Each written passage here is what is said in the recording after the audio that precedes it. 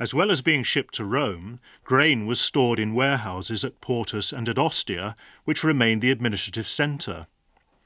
An imposing example of a grain warehouse at Ostia is the Grand Horrea, first built during the reign of Claudius and later much enlarged. Grain warehouses had raised internal floors to protect the product from damp and vermin. Not all of the Horrea at Portus and Ostia were granaries. This striking example of a warehouse complex in Ostia, the tongue-twistingly named Horrea Epigathiana et Epaphroditiana, was probably built by 2 freed slaves for the storage of wholesale luxury goods. According to one expert on Ostia, the warehouse combined elegance and utility to a remarkable degree, although only the ground floor survives.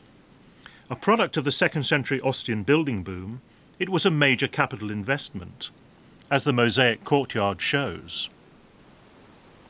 Mosaics were an expensive embellishment signifying successful commercial concern. The entrance consisted of an inner as well as an outer doorway, as security was evidently a prime consideration in the building plan.